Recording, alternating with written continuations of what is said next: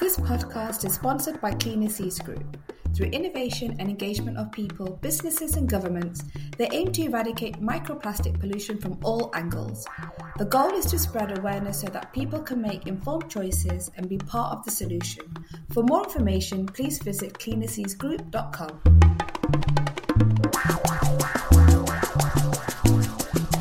Foods have emerged as aphrodisiacs in many cultures. The visual pleasure of the sight of food, the stimulation of their pleasant smells, as well as the tactile sensation, food and many other substances affect us primarily through sensuous reactions. Join me as I talk to Seema Anand, a celebrated sexual health educator, author, mythologist, and author of The Arts of Seduction, as we add a slice of history to your dining experience.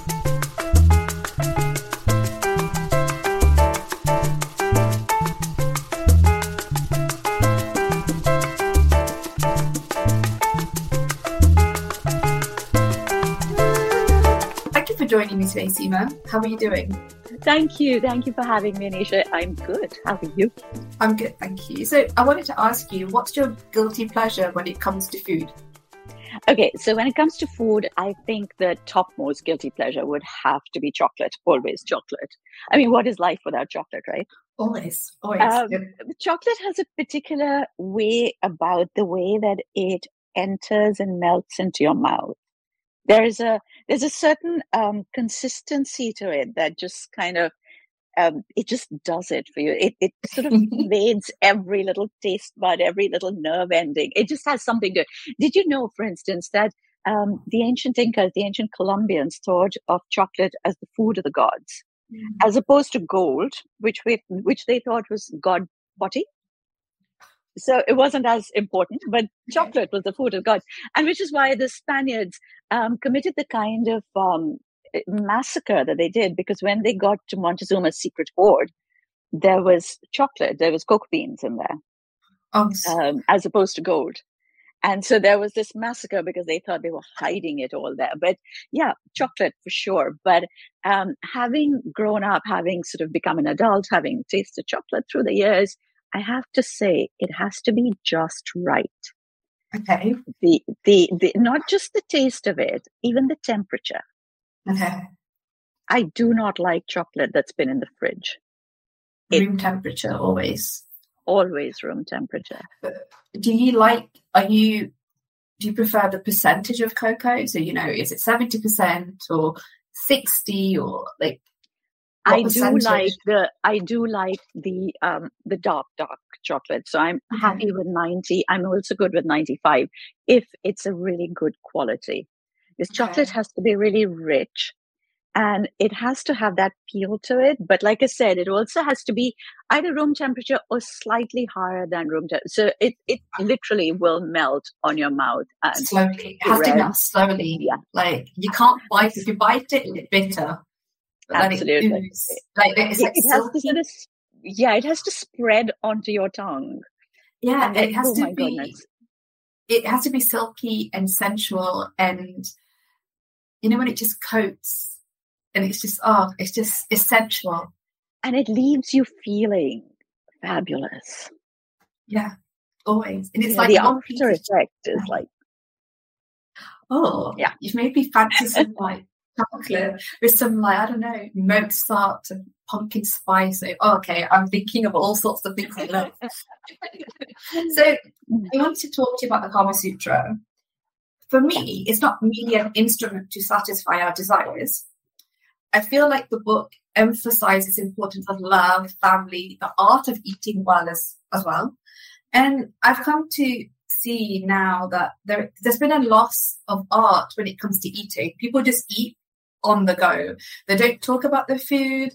And I find that it's been a loss in experiencing, how a fellow, diner expresses, the delicate touch of a spice melting on his taste bud, or, it's like a symphony.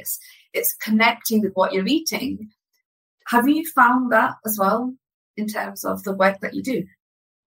So, we talk about the Kama Sutra, for instance, and most people, as you know, think of it as a book of positions, and it's not. There's so much more to it. But the Kama Sutra actually has some very interesting stuff to say about food. And I really want to tell you this because I think it's one of those little hidden bits of information that will never come out unless somebody actually talks about it. So first thing, it says that there is every single food in the universe has at some point been used or thought of as an aphrodisiac. Everything. Okay. Either because of its shape, either because of what it was doing at a particular time. So, for instance, the potato, I mean, it was Henry VIII's favorite aphrodisiac. The potato, the little old potato. Yeah. And why? Because this is at a time when in Britain there's a lot of poverty. That people are they don't have enough to eat, and suddenly in 1600 and something, I think that was the date. I can't remember, but maybe a little bit earlier.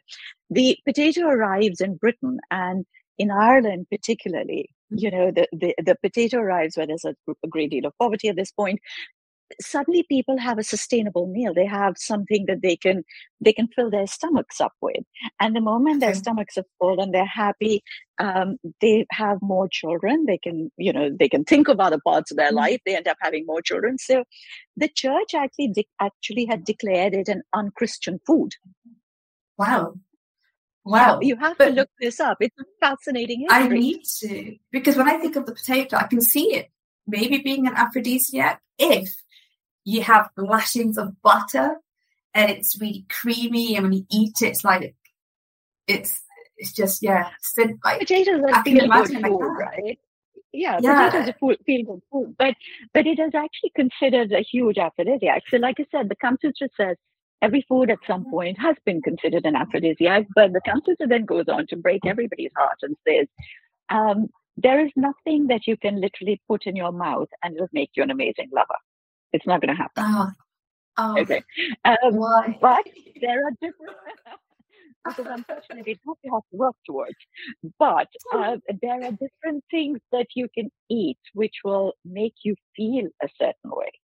And so the Kama Sutra says that the ultimate aphrodisiac, like I said, I'm going to break your heart.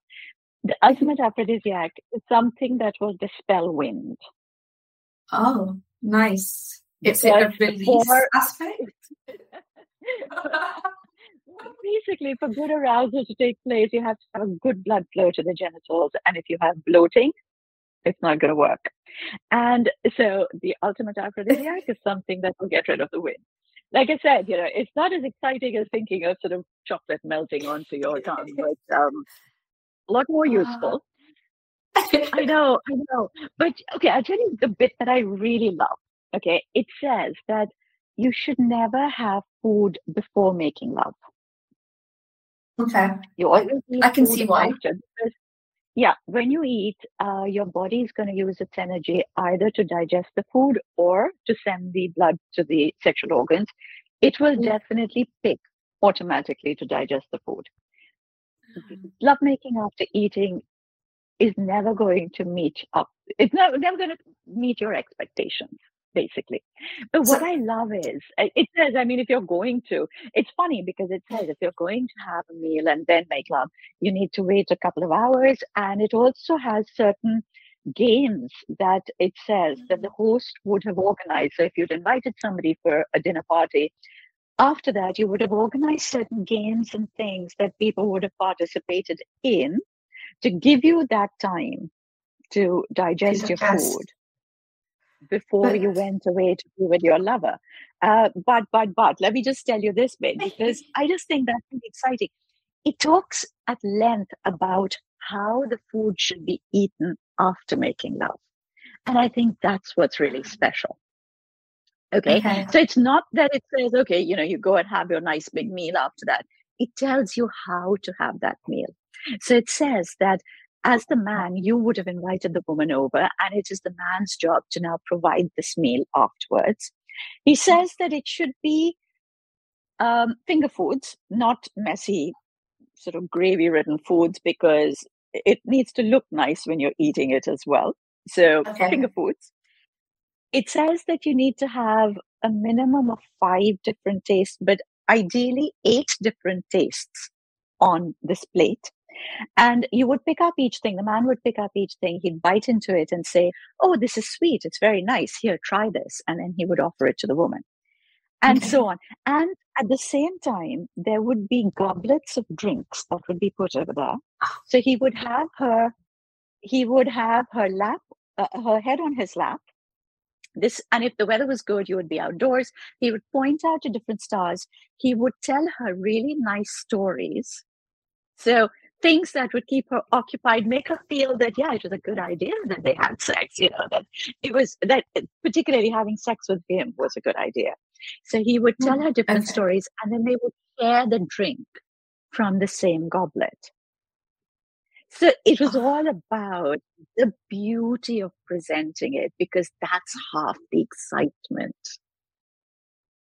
I really like that, because I do have two questions. The goblet is actually my next question, but when they were playing the games, were there games that were interactive to lead them into the sensual moment of into lovemaking or eating? Or was it just normal games? These particular games were not actually games either. These were games that were, so you would have had a dinner party, you would have had other guests over there. And okay, so the games were either quail fighting or cockfighting. Nothing exciting about it, but it is one of the 64 skills of the Kama Sutra, because a host who did things like that was considered to be a really good host. Wow. Somebody who organized these things. And then I love the idea that when that time has elapsed, and because, it is slightly interactive where, you're standing next to each other, you're cheering on these quails and cocks, whatever it is that you're doing around these games. And do you know what a pan is? The betel leaf with the areca nut in it, which is very yeah. So there were different types of pan that were used by lovers as messages. Yeah, so because this is a time before WhatsApp, right? Okay, for sure.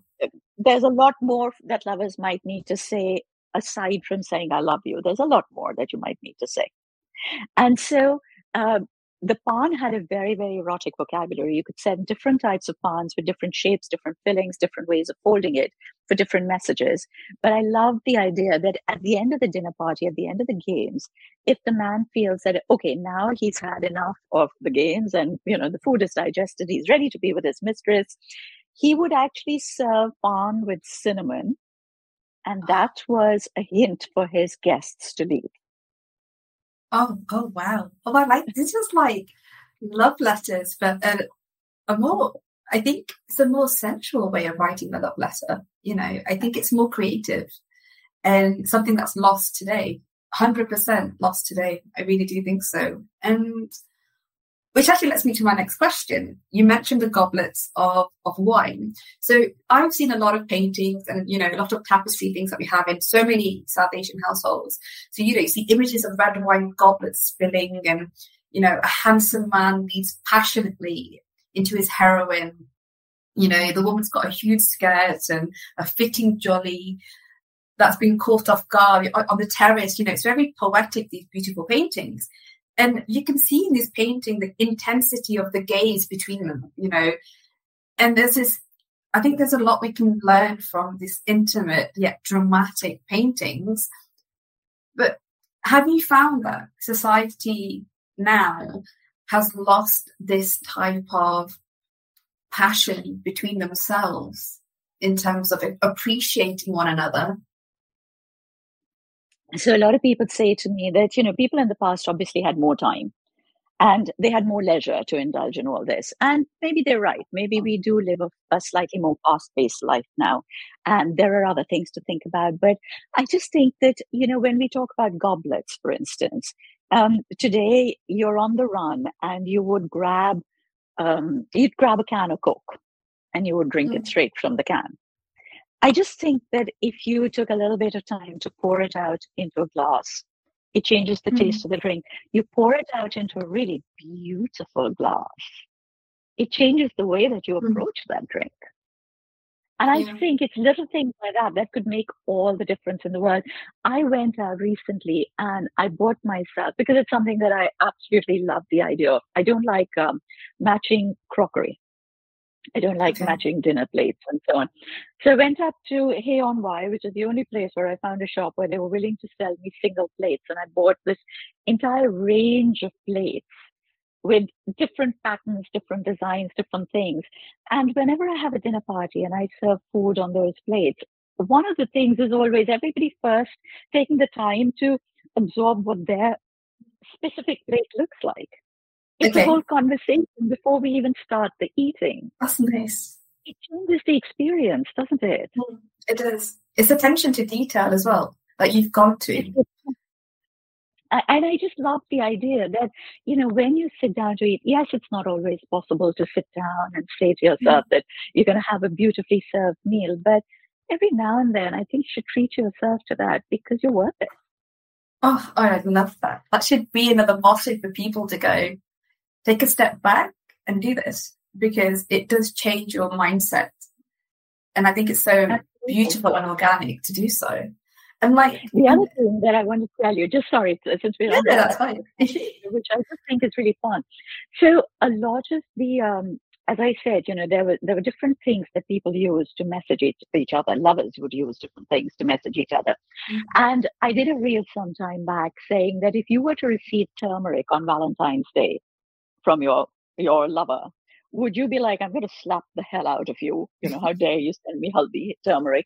Or would you be excited? Yeah. So basically, as I said, that lovers used lots of different things to message each other with, because this was a time when you didn't have paper and pencil even, forget about, WhatsApp on phones. And one of the things was you used whatever was to hand. Okay. And one of the things was the condiments in your kitchen. Okay. So each condiment had its own message. So you would send one, let's say, which was, let's say, I can't remember each one right now because I have them listed in my book, but you'd send one, which was, let's say, cumin, which said, I'm looking forward to meeting you tonight. Meet me tonight. And then somebody else would send a clove back saying, no, I can't meet you because somebody suspects I can't come. And then they would send the turmeric. And then they would send the turmeric saying, oh, it's okay. The danger has passed. I will see you tonight. Oh, this is incredible. This is absolutely incredible.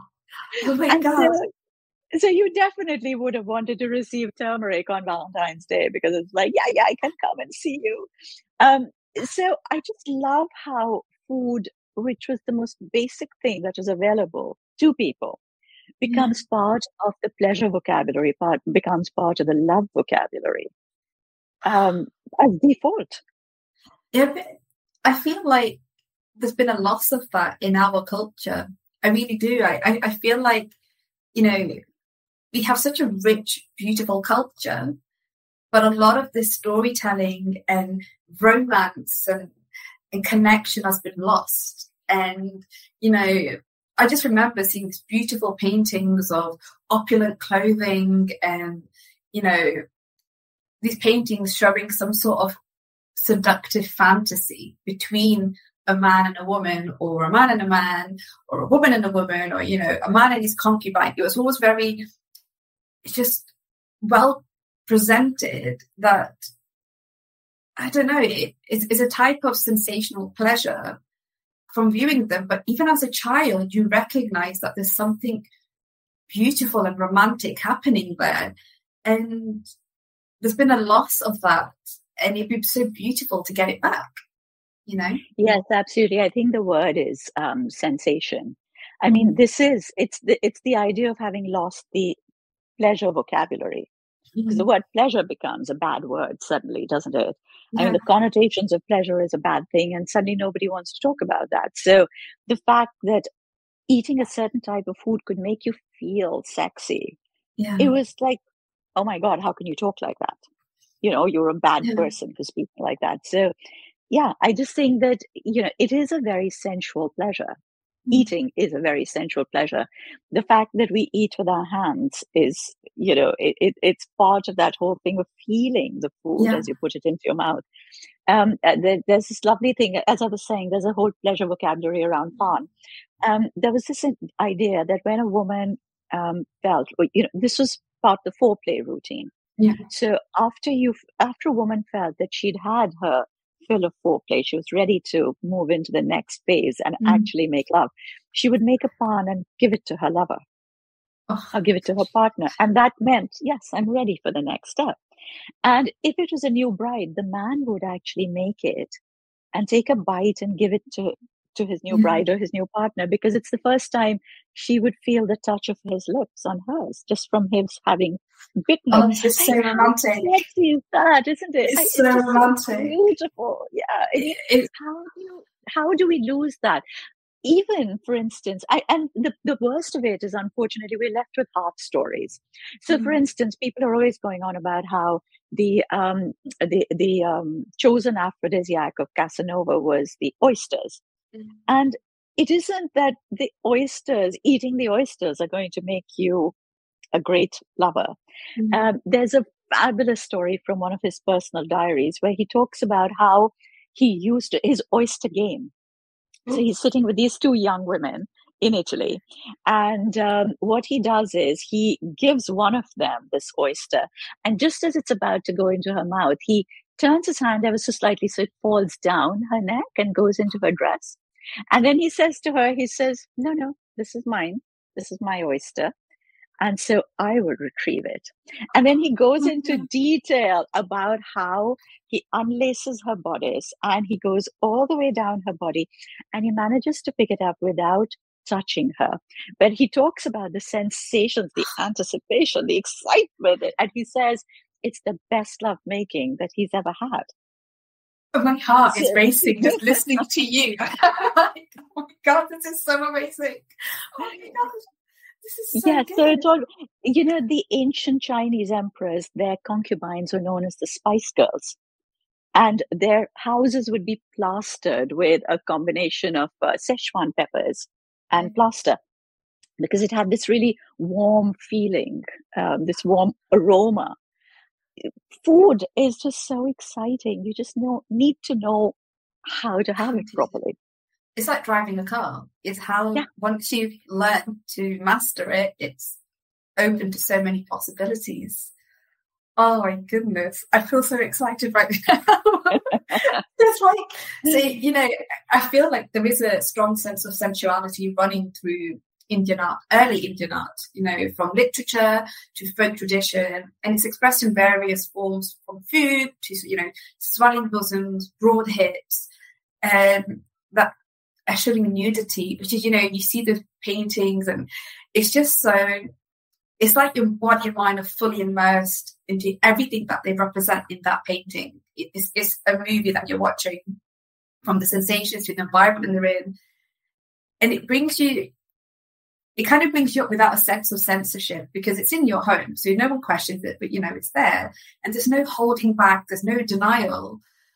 But existing in all that is happening right now, it's happening in that second, it's there in that moment. And I see food in this way. I find it, like you said, eating with a hand, it's one of our senses, the touch, and how you put it into your mouth is an art form, and how it, if it drips down your hand, it's like, it's just, everything is emotion.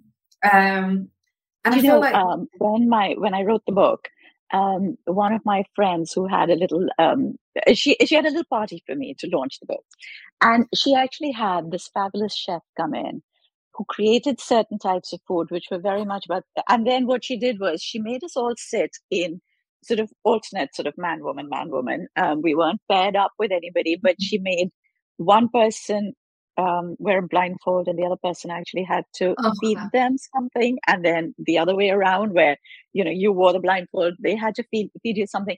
And you know what, it just changes the sensation of the food, because suddenly you don't know what's coming into your mouth, so you can't anticipate it, and then there's this burst of flavor in your mouth, and it's just like I think that's quite orgasmic. I really do. It's so orgasmic, because you've lost one of your senses, sight. So what you receive in your mouth is like, it's the whole way as well. It's the way the person will put it into your mouth. Because, sometimes you can have, I don't know, let's say a chili pepper, and it just grazes your lip. And then they tease you with it. And I think that is quite exciting in so many forms. I think so. And I think this is something that our culture reflects. And do you think it's something that we are missing nowadays? Yeah, unfortunately, for various reasons. Like I said, between the fact that everybody feels that they're in a real hurry, the other because the word pleasure has become so taboo, it's become such a bad word. The idea that you would actually indulge your senses in something where you would make it want to sort of arouse you, that has become a bad word. I mean, it's just, there are very few people who are comfortable having a dinner party and saying, do you know what, today I'm inviting a chef over to cook things that I just want you to roll around in your mouth and on your tongue for a little while and feel that, because everybody starts to feel just a little bit uncomfortable because you're thinking, I'm sorry, but should I be feeling like this in public? Should I be feeling like this in front of other people? It's fine if it's a chef's table experience in a restaurant and everybody's gone there to do this, but on an everyday basis, on an everyday in everyday life, we don't do that because we think of it as sinful. But why do you think the words such as pleasure, orgasmic, these sort of terms they are just normal words that have such a deep meaning? Why do you think they've become such a taboo topic? Because I think society's changed, but I don't think they should have a negative connotation to it, because it's something that we should express as a normal, everyday. Say how and when it changed. It is an evolutionary thing, I guess, as society changed. It's also part of control, isn't it? Because if you think, I mean, like I said, I was saying to you earlier that, I put up a reel today about the fact that, a woman's vagina is a healthy smelling, a normal smell in a normal, healthy vagina is a very exciting smell. And, because so many women come to me saying, oh my God, I feel traumatized. My boyfriend said this about my vagina, etc. There's a lot of negative comments around it. So just trying to say to women, it's absolutely okay. It's a beautiful part of your body. If you take a look at the comment section, the anger that is over there from people who don't even own vaginas, like, it's unbelievable. So I just think that this is also part of it's part of the control, because if a woman has the ability to own her own pleasure, she's just that little bit less able to be controlled. Yeah. She has a mind of her own. I think that's true. Like, I have, when I first dated, my now husband, we always, as our dates, we always used to feed each other, because he thought, we'd have a pot. We did not have any plates. And the point was to have trust in one another, and feed each other, I don't know, mussels or clams, and he'd cook. And it's a whole thing of, when you are together as one, so much can happen. And I think it's just such a beautiful experience to have that freedom amongst yourselves without any sort of like hindrance or barriers or anything like that. And I think it's really hard to find that in people that are 100% comfortable in expressing every forms of pleasure, Yeah. It's just hard. the senses. A lot of people who would say to me, I'm asexual. That's fine. This is not about sex. This is about your senses. Yeah. We are not asensual. We are all sensual. Yeah. Explore your senses. Yeah.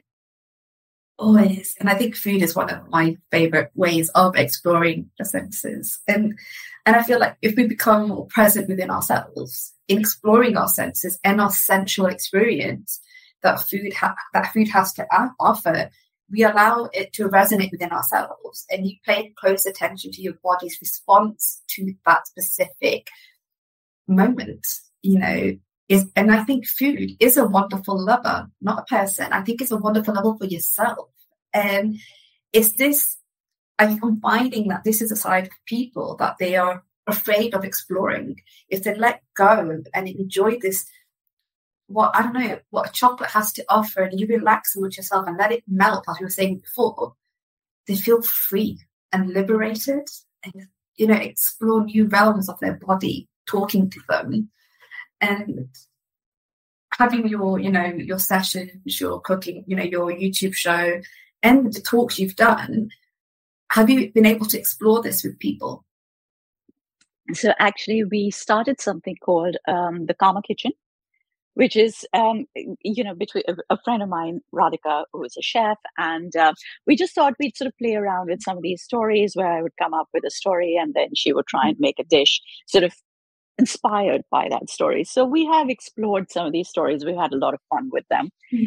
I think that there's a lot more that we are going forward and looking forward to doing. It's also the restrictions of time. Sorry.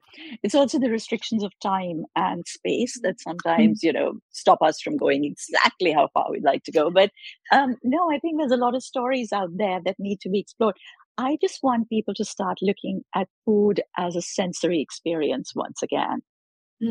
Yes. And not just something that keeps body and soul together. I think so. And I think, they say that when you're cooking, there's a state of joy found in cooking because you're trying to create something for that person, like the little messages you said that they've sent their lovers, the fun. And I think that is so fantastic. And I think there's a loss of, because of the chaos we live in sometimes with our lifestyle of our modern life, food is an aspect of creating edible art. It's so colourful. It's so colourful, and it invokes a profound sense of exhalation in a true sensualist. And it's an intimate connection to the bodily pleasures that can soon be encountered once you start enjoying it. But now there's a strong sense of urgency, I find, that needs to be explored in a world that's undiscovered with so many beautiful pleasures when it comes to food and the senses. Do you think people would be open to exploring this? I certainly hope they will, Anisha. I don't know. Like I said, you can never quite tell how strongly somebody is going to react to the idea of bringing something back to the idea of pleasure, because, as I said, the word pleasure has just become such a bad word suddenly.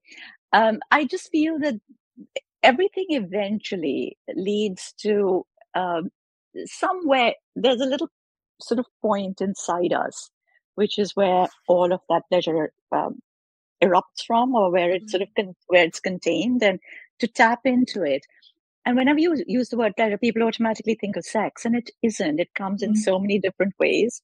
Yeah. And I think food is definitely one of them. And I do hope that, like I said, I understand people have busy lives. We are all, eating on the run every now and then. I know after this podcast, I'm going to jump into my car, drive down somewhere, grab something in my hand, halfway through, shovel it into my mouth. Fair enough. It's going to happen. But so long as I also understand that there is an alternative and that I will explore that side of it too.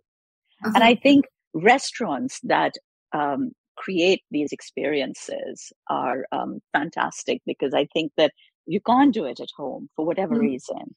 Go out and explore the experience. I think that a lot of the brands in the UK, for instance, I think Tesco started something called Food Love Stories. Oh, wow. Which were just really sweet. I mean, they weren't sort of about sex. They were just really about sort of being attached to something. And they were very cute. They were really sweet. M&S did this whole thing of saying, eat in with them. So there was like this 10-pound dinner that you could have, which was really fabulous. And I think that it's about understanding that it gives you pleasure and to take the pleasure. Definitely. And I think do you think, food is one aspect of it, but this sense of pleasure can be enhanced by poetry or classical Hindustani music and other synesthetic elements? I think anything that actually slows you down so that you will partake of the sensation. There's that wonderful Buddhist story where it talks about this monk who is running through the forest and there's a tiger chasing him, and he's running as fast as he can, and the tiger's catching up. And then suddenly he gets to the edge of to the edge of a ravine, and he slips and he falls. And as he falls, there's a tree growing out of the side of the mountain. He grabs that. And the story ends with him holding on to this for dear life, because if he above him is the tiger, so he can't go up, and he can't go down because the ravine is over there. So either way, it leads to death. And at this point, he has absolutely nothing else that he can do. There is nowhere for him to go. Okay. And there is a berry growing on that little branch just at that point. And he takes the berry and he puts it into his mouth. And it says that it was the most amazing berry he had ever tasted. It is literally about just giving it your attention. Yeah, and also giving in to it, to feed your attention. Yeah. And a lot of people, I feel, don't do that. And I think it's a shame, because I think so many areas we can kind of dive into, which is being lost. And it'd be nice to recenter ourselves in order to achieve that and experience that moment. It's really curious. I find these sort of things, where you embrace these moments, it gives you the most wonderful experience. And it is. Yeah. It's literally about the experience. Yeah. And I found that, when I was doing some research as well, I found that peacocks symbolize erotic love. I do not know why, but I would love to know why. And they're always attached to our wedding garments. I realized on my wedding skirt, I had peacocks, and I was like, oh, they're so beautiful. But aside from love, do you think there's a deeper meaning to having peacocks as a symbol of relationships? So actually, I don't know. I think it's just because they look so beautiful that they're part of that symbolism. In our mythology, in the stories that come from India, the peacock has a very different connotation. So the peacock is the ride for the god of war, the god of battle, Kartik. He rides on a peacock. And the reason for that is because they say that the peacock has the most incredible digestive system. They can digest anything that they eat, whether it's poison or broken glass or whatever. It has the strongest stomach. And so in yoga, for instance, the morasan, the peacock posture in yoga is supposed to make your stomach really, really strong. And that's why that's why it is the ride for the god of war, because they believe that your strength lay in your core, in your stomach. And so, yeah, I know that that's the symbolism that we have for the peacock. And yes, it does come right back to what you eat. But as I said, we only have half stories now. So it comes back to what you eat. But because it's a beautiful looking bird, most people have sort of lost the real meaning of it and come back down to this. So yeah, could be that. It's curious, because I think as well, throughout our art, there's always a common theme, a prince with a wine goblet, a woman surrounded by beautiful, vibrant flowers, all contributing to a vivid theme. What makes these paintings so beautiful for you? And I think, is it the fact that it reflects such opulence and expressing the scene? Do you find it is about being present with the senses, or capturing a beautiful moment that is between the people in that painting? Because a lot of the paintings were actually taken of actual people in that moment. So for me, these paintings are, they become even more beautiful. Initially, it was sort of an aesthetic excellence, an aesthetic sort of pleasure that you get from it. And you think, oh God, this is so beautifully done. Over time, as I've been studying the Kama Sutra and I've been studying all the literatures around erotica, I think it's because I understand the symbolism now, and that makes a huge difference to how you appreciate a piece of art. So I just love the symbolism that is in there. So for instance, in the Kama Sutra or in ancient Indian literature, every position was denoted through a piece of jewelry. So you didn't actually say, oh, she climbed up on top or whatever. There was a piece of jewelry that was attached to every position, because that's what you would wear as part of your lovemaking. So if you were on top, the idea was that you wore a jingling girdle, because to be on top, you're not supposed to move your body. The right way of doing this position is where you only move your hips. So that you had to make sure you wore these belts and made sure that the belts didn't make a sound. Oh, wow. Oh, wow. Yes. There's a whole series on the kind of jewelry that you'd wear. So, when you see a particular painting and then you see how one particular palm might be folded.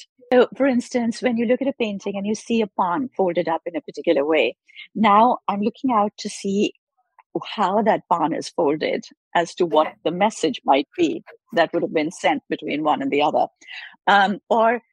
There was also a way of how you handed the palm. So if you gave it like this, it meant something else. If you gave it like this. So I'm now looking out for those gestures because there's an entire story behind it. Mm-hmm. So for me, it just gets more exciting, like what kind of flowers have they put in the background? Because again, that tells me what season it is. Depends on, whether there is a sort of, is it sunrise, how they've colored the sky. That would again tell you where you are with your partner and what emotions are going on, and basically what the story is that's being told in that painting. So it's very exciting. It's curious to say that because here, my husband's grandmother told me that back in the day, when you had your Spanish fan, there were different ways of communicating a message to your lover or a person you want to have a date with. There were beautiful ways. And I think I would love to know more about this, but I thought it's a similar concept that, each culture had their own way of these beautiful senses of like communicating through gestures. And the pleasure vocabulary. Yeah, it's just the pleasure vocabulary. It is in other ways other than writing or texting or anything like that. So my last question to you is, if there is a window into a bold, sensual representation into the 16th and 19th century art, how would you tell people to embrace it?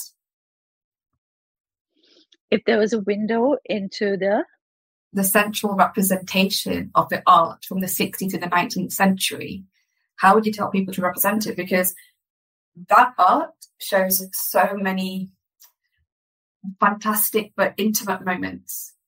And considering what our society is like now, to trace back to these moments in our history, what sort of messages would you tell people, to embrace these sort of moments? So I think one of the big changes that has taken place in today's society, there is a lot more people who are on their own. So, and we have become conscious of the fact that there's a lot of people who are not necessarily with partners. Mm-hmm. And we've become more sensitive to maybe not always depicting the idea of love, joy, pleasure, or happiness as two people being together. I think it's really important for us to be sensitive about understanding that a lot of people are on their own. So that is one thing that I would definitely take into consideration. And the other is that it's something that we all now try and work towards, is that pleasure, sensuality, excitement is something that comes from within you. It doesn't necessarily need somebody else to be over there. And so for that as well, I think it's quite nice if we could do, maybe if I was going to do a series of paintings actually depicting people by themselves, an individual, with a particular, whether it was with food or whether it was with flowers or whatever, sort of doing something, but the expression on their faces showing the joy that it brings. Or maybe even in the way that their body posture is, just sort of, because let's face it, there is a way that, if you're not feeling very happy or your body sort of tenses up. So I think that you can tell when somebody's relaxed and happy. So yeah, I think that's what I would like to encourage, getting people to understand that their pleasure lies inside of them and that they are responsible for their own pleasure and they own it.